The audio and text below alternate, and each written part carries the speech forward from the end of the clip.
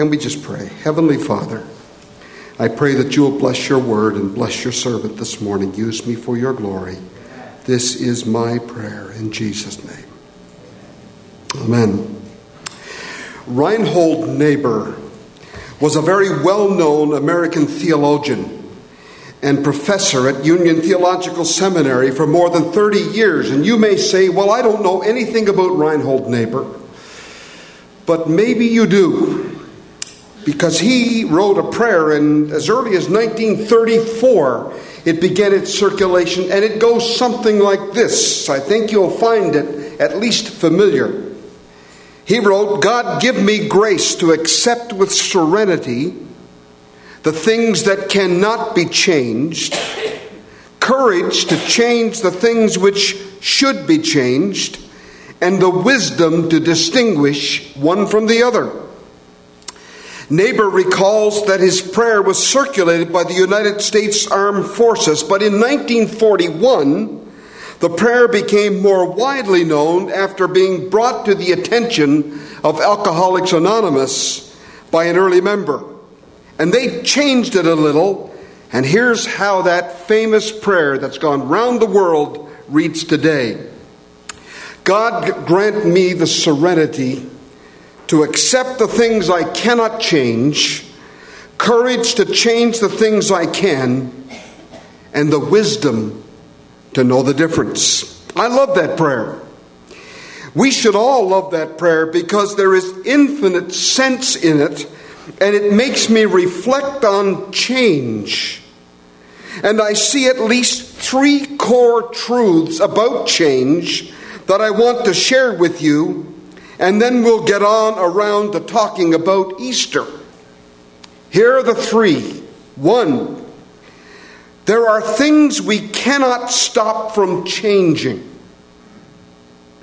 You can't change your age. We'd like to try. 39 and holding is a myth. You'd like to try, but you can't change your age.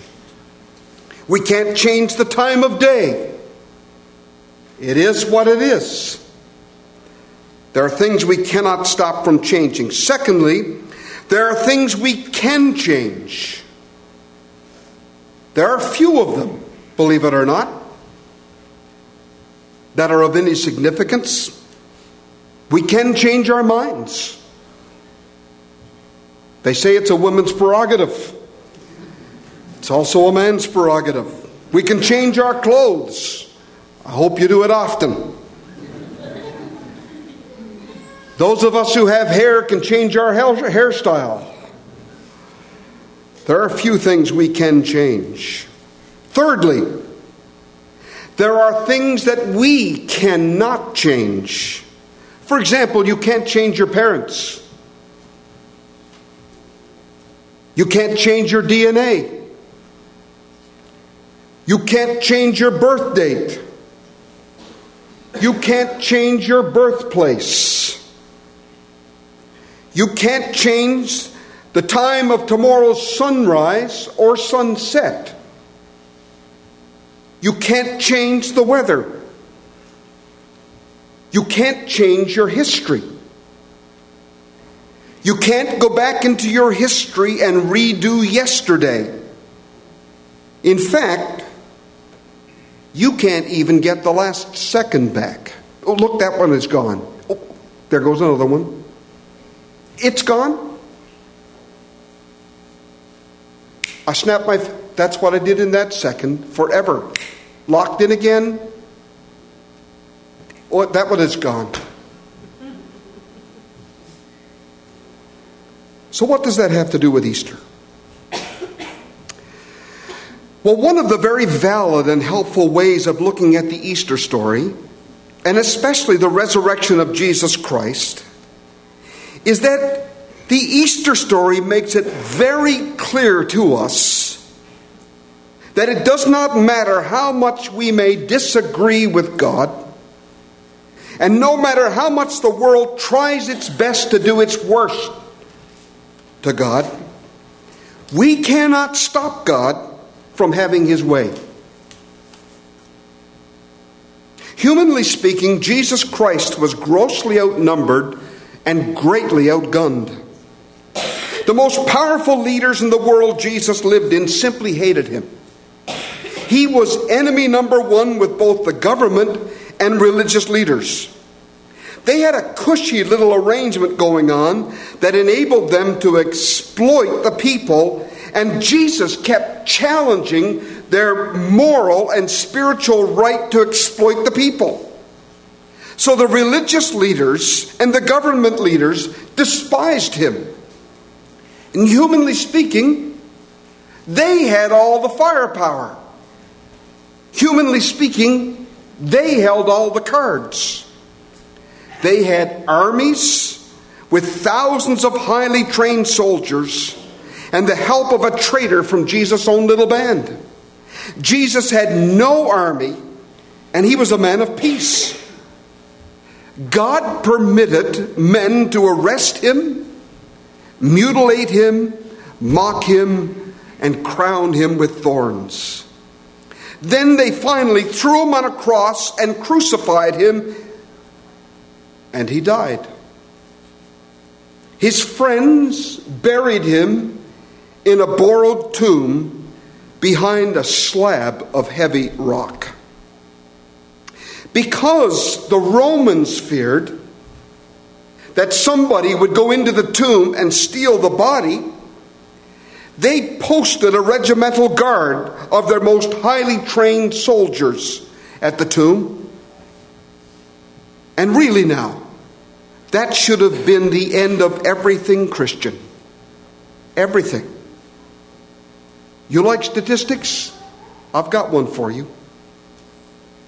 In all of history, whenever the government has executed a man or a woman, 100% of them have stayed dead. Except one.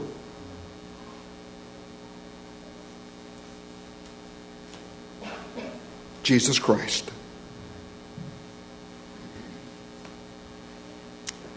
But on that Friday of the crucifixion of Christ, most people didn't expect him to rise from the dead.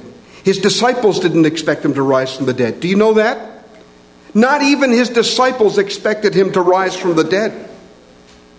As a matter of fact, when the women came and said they went with spices to anoint the body because Jewish burial is very, very ritualistic and rigorous. They bury the body. Then they go in and anoint the body because the body begins to smell. There's no embalming. They anoint the body with spices to keep the smell down. Then they seal up the tomb, leave the body until all of the flesh is gone. They take the bones then and they pack them together with the skull on the top, and they put them a year later in an ossuary, a little box, and they put it away up on a shelf in a tomb. So they were going back to continue the burial process. They went in, they said, they didn't expect the body to be gone. They didn't expect it. They went in, it was gone. They went back and said to the disciples, the 11 of them, Judas was nowhere to be seen, obviously, and they went back and said to the 11, he's not in the tomb. And Peter said, in the reading this morning, they're talking nonsense. That's crazy. And Peter went to look for himself, and he went back and he said, all right, it's gone. Gone. And the Romans didn't expect him to rise from the dead, really. They'd crucified perhaps thousands of criminals and political enemies. Problem solved. They thought it was the same here. That as soon as they crucified Jesus, everything was over. Problem solved. He would never again preach his disturbing messages. The scriptures say that most of the disciples even ran away. Why? Here's why. Without Jesus, there's no point in staying around. In fact, without Jesus, it was dangerous to stay around. Why? Because Christianity could not survive after the death of Christ. See, Christianity is not about a way of life. This is what distinguishes Christianity from every other world religion. Every single one. Every other world religion, every one of them are built to survive after the death of their founders. Every one of them. For example, Buddhism was founded by Buddha, but he died in the 5th century. Buddhism lived on. Muhammad, the founder of Islam, died in the 7th century. He founded Islam, and Islam lived on. It survived Muhammad. But these religions have a creed to live by, actions to perform, principles to live by. And by following these principles, you will achieve peace in this life and in the next, according to them. But they do not require their founder to continue living. Christianity is the only major world religion that is totally dependent upon its founder to be alive. Jesus did not say, believe this or believe that, though he did say that. Jesus did not only teach live this way or live that way, though he did teach us how to live. No, Jesus Christ taught clearly that our relationship to God depended upon him remaining alive. In order for Christianity to survive, Jesus must survive the grave. You could not simply elect another man and say, we'll go forward with it.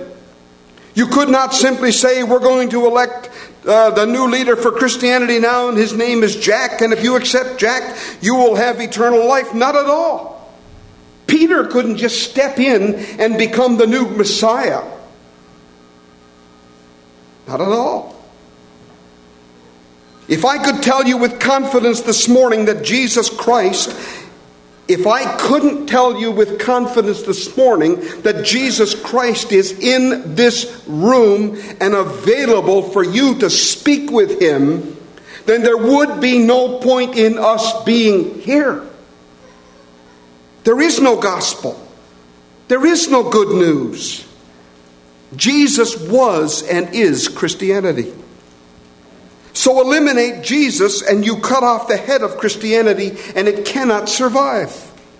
And his enemies in their minds had killed him. Now life could get back to normal. Corrupt religious leaders and rogue politicians could now rule unopposed. They had conquered the man who said he was God. But the one of the main messages of Easter is that government nor graves can change or conquer God. And furthermore, if the whole world were to band together against Jesus, if all of the crosses in the world were reserved just for him, if all of the nails ever made were driven through his precious hands, if all of the thorns in the world were platted into crowns for his dear brow, if all of the machine guns and artillery from all of the armies were aimed at his head, and if all of the atheists screamed to the top of their lungs that he is a fraud and a fake, they could not cause Almighty God to even stumble. For Jesus said of himself, I am the resurrection and the life. He is God. Jesus is God. So right at the top of the list of things you can't change, write this. I cannot change God the Father, God the Son, or God the Holy Spirit. God cannot be diminished, defeated, or dismissed. And when he came out of the grave on Easter Sunday, not only did he prove that everything he ever said was right, he also proved that his plans are unstoppable. Because once you have conquered death, sin, and hell, everything else is child's play. We can never stop God. Psalm 46. I love the 10th verse of Psalm 46. You will know it this way. Be still and know that I am God. I will be exalted among the nations. I will be exalted in the earth. A more literal translation is this. Listen to what God says about himself. He says, desist, stop your futile and foolish opposition. Don't you know that I am God? And rather than I will be exalted, the actual Hebrew says, I am exalted among the nations. I am exalted in the earth. It's no point for you to push back against God. You cannot stop or change God. Nothing can stop him.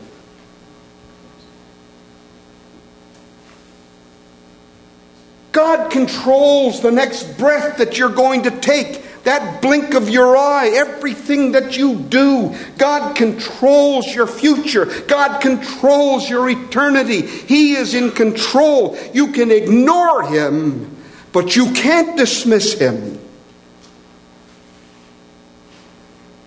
You can't dismiss him. You can take him to a cross and nail him there. You can brutalize him. You can make him look defeated and deflated. But he'll just get up again. Why did the mob confidently call, crucify him? Why did the Romans and the Jews decide to take on God? They were suffering from what we could call the Goliath syndrome. The crowd thought because they had the numbers in the mob, and the government religious coalition thought because they had the might and the strength to crush 10,000 men who looked just like Jesus Christ, they could do whatever they wanted with him. They were the lion and he was the mouse. They were the Goliath and he was the David. But they couldn't do it. So against that backdrop this morning, let me ask you, does it make any sense for anybody to resist God? Alex Bradford and Vignette Carroll cooperated in a musical, and I love the title of it. I've never read the book or seen the musical, but it's entitled, Your Arms Are Too Short to Box with God. I love that. And it has a picture on the brochure of a man standing. Nick, would you stand up here for a minute? Of a real man standing and somebody boxing with him, and he's holding out like that, and his arms doesn't come long enough, look. So he can swing away, and all I do is keep my hand on his puny little head, and his arms are too short to box with God. Thank you, sir. You've been most auspicious. His arms are too short. He can keep on swinging, and you can swing all you like. You can resist against God. You can push back against God, but it's like putting your shoulder to the proverbial Mount Everest. You can say, I'd like to build a house here, and you put your shoulder to it, and you try and push and push and push. You can't move that mountain. Neither can you move God. Does it make any sense for you to try and ignore him? Does it make any sense for you to sit down at a table and say, let's arm wrestle? If I win, I get my way. If you win, you get yours. Can anybody win that match? Would you then like to try and negotiate with him? Would you ask him for a special deal? Would you like to ask him to change his mind about sin? Would you like to say to him, I know that your son went to Calvary to save me from my sins, but I'd just like to keep on sinning anyway. Can you just forget about it and let me away with it? I don't think so. The resurrection proves that God will always have his way in the end, and his word is final. Jesus Christ has clearly set out the only terms on which we can have a relationship with God.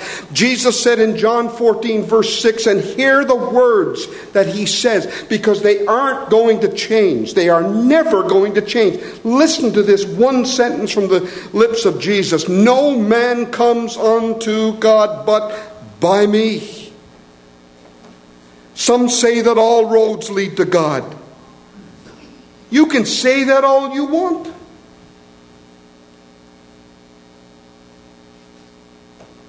You can say it till you're blue in the face. PhDs can say it. Ministers can say it. Anybody can say it.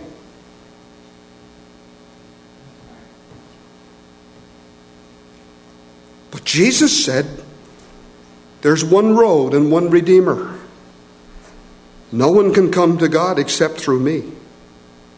Nobody gets to experience the grace of God except through Jesus Christ. There is no other way.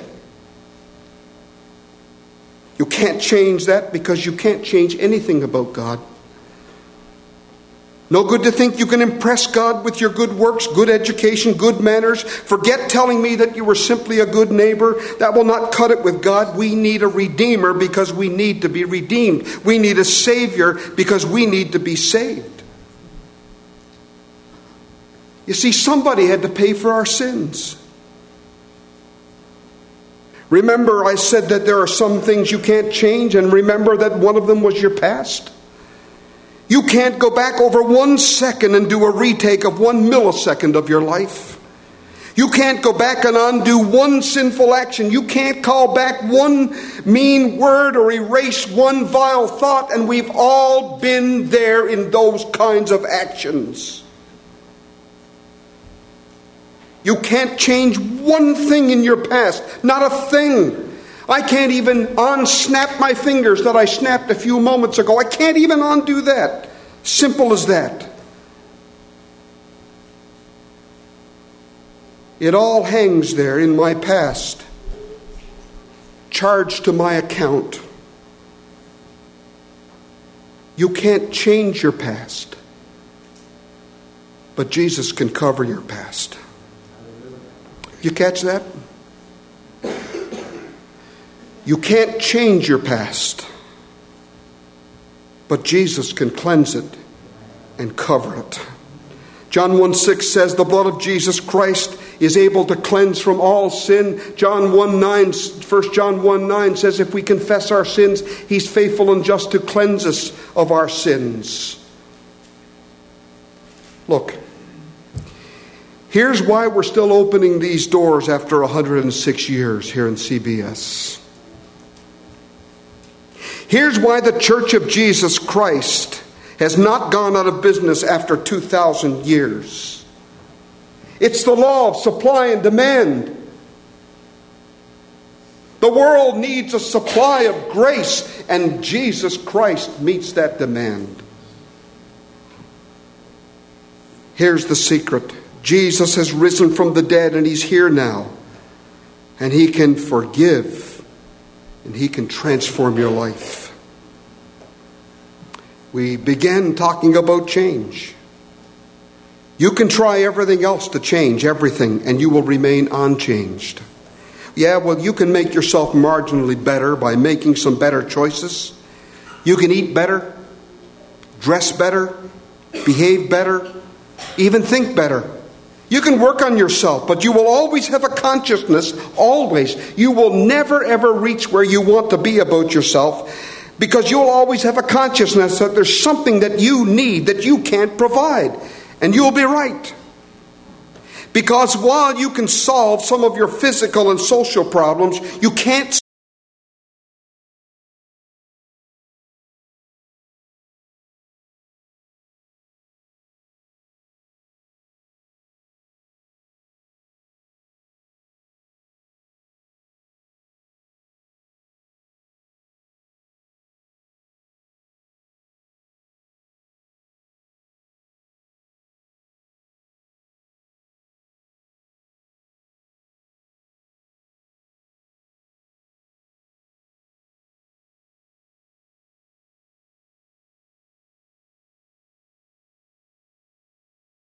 solve your spiritual problems. See, if you can only change your physical and social problems, you're starting on the wrong end of things. These are cosmetic changes. These are only surface changes. They are outside changes when what we really need is a change on the inside. Some of you here today will say, I have no idea what you're talking about. But others here today will say, I know exactly what you're talking about. I'm that person who come to the point where I discover I need a change on the inside. I've discovered I cannot help myself. No, you were never meant to help yourself. For that, you will need to go into dry dock. For those kinds of fixes, you will need to go back to the manufacturer, who is Almighty God, our Creator. What did the prayer say? God, grant me the serenity to accept the things I cannot change Courage to change the things I can, and wisdom to know the difference. Can I make a further modification? Grant me the serenity to accept the things I cannot change, courage to change the things I can, and the wisdom to know what only God can change, and the courage to allow Jesus to do it. And if you want to know the power of God, you have to come through Jesus Christ. And you'll be cleansed of your sins, and God will give you the power to live a joyful, peaceful life, both now and into eternity. And I have to tell you that Christianity and this very message of the cross is sweeping the globe. Do you know that? Do you understand that Christianity is the most popular message out there today? That some 2.3 billion people embrace the truths of Christianity, and that people are being changed daily? Do you know that the estimate is somewhere between 75 and 100,000 people come to Jesus Christ every single day? Do you know that Indonesia, for example, has grown from 1.3 million 40 years ago to 11 million Christians today? Every day in Africa, 20,000 Africans come to Christ. Africa in 1900, 3% were Christians, and today 50% are Christians. You know, in 1900, Korea had no Protestant church, and the country was deemed impossible to penetrate. Today, Korea is 30% Christian, with 7,000 churches in Seoul alone. Do you know that there are currently 60 to 80 million Christians in China today, with over 10,000 converts every single day?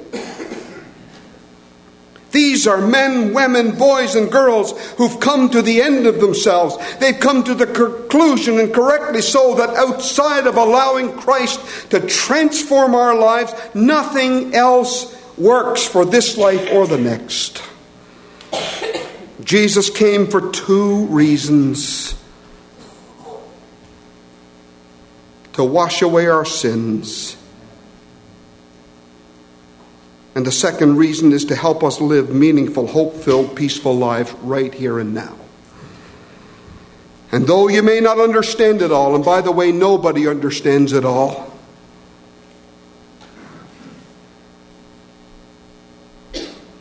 that is why God sent Jesus to die and rise again.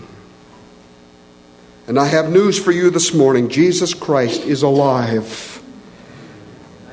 And He's here. And He's open for business right now, right this minute. One of my most favorite ads of all time was first filmed in 1983, and I love this ad. I would say Barb even knows which one I'm talking about, because I've spoken of it so many times. I just love what happens in this ad. It just gives me a warm feeling every time I see it. And just for accuracy's sake, I went back and watched it on YouTube. I hope you'll go home and look it up. It's the ad from the Del Monte Corporation. And in the original ad in 1983, it films this farmer standing in his orange grove with his family in his estate and all of his workers around. And then down the long, winding, dusty road leading to this orange grove comes this black, impressive car being driven by a chauffeur. And in the back seat, you see the camera flash to a man who's from the Del Monte Corporation.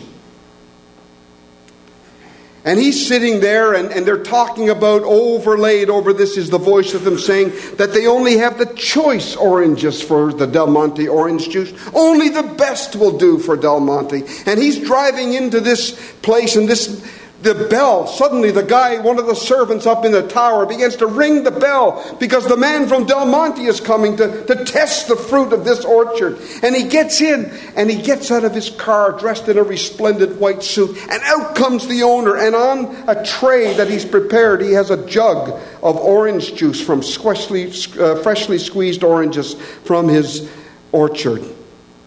And he's poured a glass already. And the music dies down now, and the suspense builds. And he offers the glass to the man from Del Monte. And the man picks up the glass. And your heart's pounding, because if he says no, trouble. He takes a sip. Slowly puts the glass back down. And a smile comes on his face, and he just nods. And the man takes the tray with the glass and the pitcher on it, and he throws it back over his head. Everything is gone. And he puts his hands up, and he runs out to the fields and to his workers. And he says, "Man from Del Monte," he say yes. He say yes.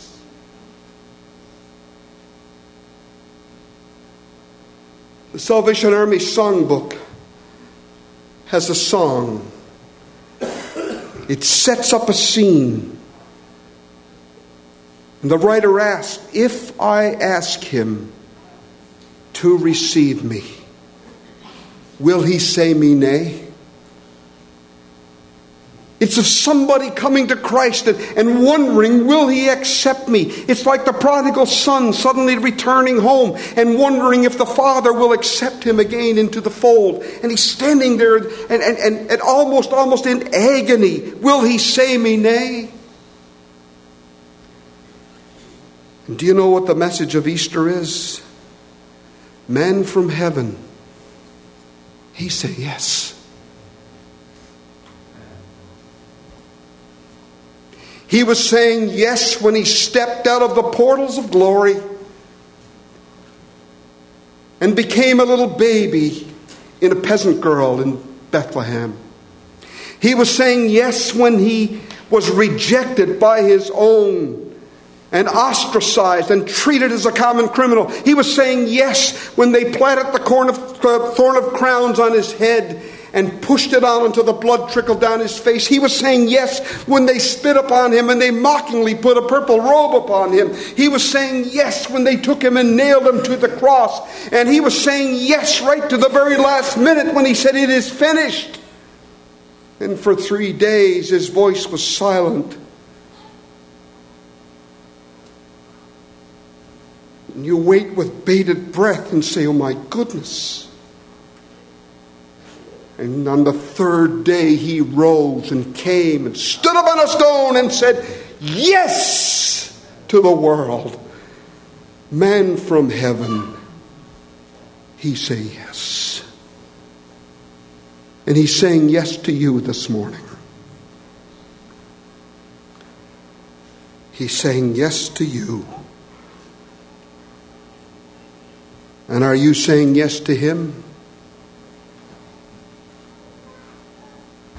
He offers you a transformed life this morning. This same Jesus is here. He's open for business. We're going to sing a chorus together. It's an old one. To thy cross I come, Lord. There for me is room, Lord, because it says everything that I wanted to say. Pardon every sin, Lord. Place thy power within, Lord. And I from this hour will follow you.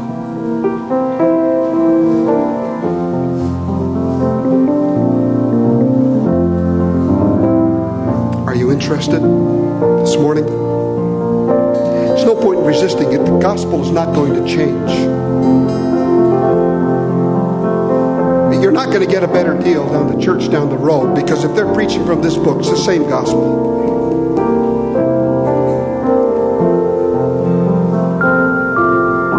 You're not going to get a bargain basement deal somewhere that you're going to be the one that gets the special deal. You're not. I'm not.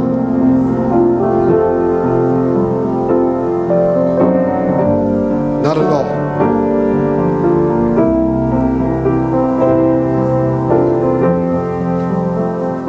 Can't change it. But I tell you what, I'm a bit of a chicken sometimes when it comes to getting into cold water. Barb will tell you that. Now, she'll go and dive right in. You know what she always says? Oh, Lord, come on. Come on in, the water's fine. I want to say the same thing to you this morning. I've been a Christian for 40 years.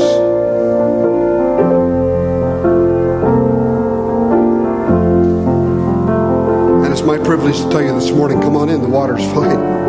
I love being a Christian. I have way more fun being a Christian than I did before I was a Christian. I love being a Christian.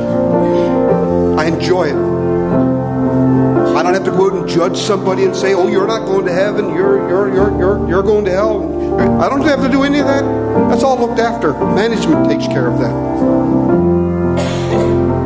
Right? I don't have to be responsible for anything. I just say, get up every day and say, "Lord, my life's in your hands. You want to get a message through to me? You got my mind. You let me know what you want me to do today and I'll do it." And if he says go do something, well then I do what he tells me to do, and I leave the results up to him. I got it made. If I end up in a life-threatening situation where my life is threatened, I'm like young Riley, who said when he was 15 years of age, God loved that little man. He said, "You know what? I can't lose. Either," he said, "I live on and I'm here with Mom and Dad," or he said, "I go up to heaven. I die, I go to heaven and be with Jesus and my sister." He said, "I got it made. So I can't lose." Me too. It's great. If you think that I'm a Christian and I'm doing it because I'm getting paid. Somebody said to, one minister said to one of his people, he said, "I get paid to be good," but he said, "You got to be good for nothing." That's not right. I'm not doing this because I get paid.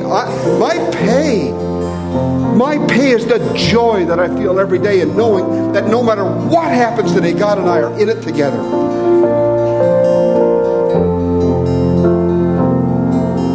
What do you got? What do you got to match that? You can't buy your way out of everything. You can't pry your way out of everything. I'm glad I have Jesus. To thy cross I come, Lord. It's the only way. There for me is room, Lord. And here's the phrase you need to, I'll give you the words. Pardon every sin, Lord. Place thy power within, Lord. That's it. That's what you say to him. You say, "I didn't know what to say." Start there. That's it. Don't let anybody else add anything to it. Throw it out. Don't let them say, "Well, you got to put on a uniform. You got to give a lot of money. You got to go to church 6 times a week. You got to know your Bible in Hebrew and Greek. You got to do this now and you got to do that then. You got to clap your hand." Don't let anybody add anything to the gospel. Anything added to the gospel ends up being a subtraction from the gospel. Pardon every sin, Lord. Place thy power within, Lord. And then the third part is true. And I from this hour will follow thee. That's the perfect chorus, isn't it? I got nothing else for you. Let's stand and sing. To thy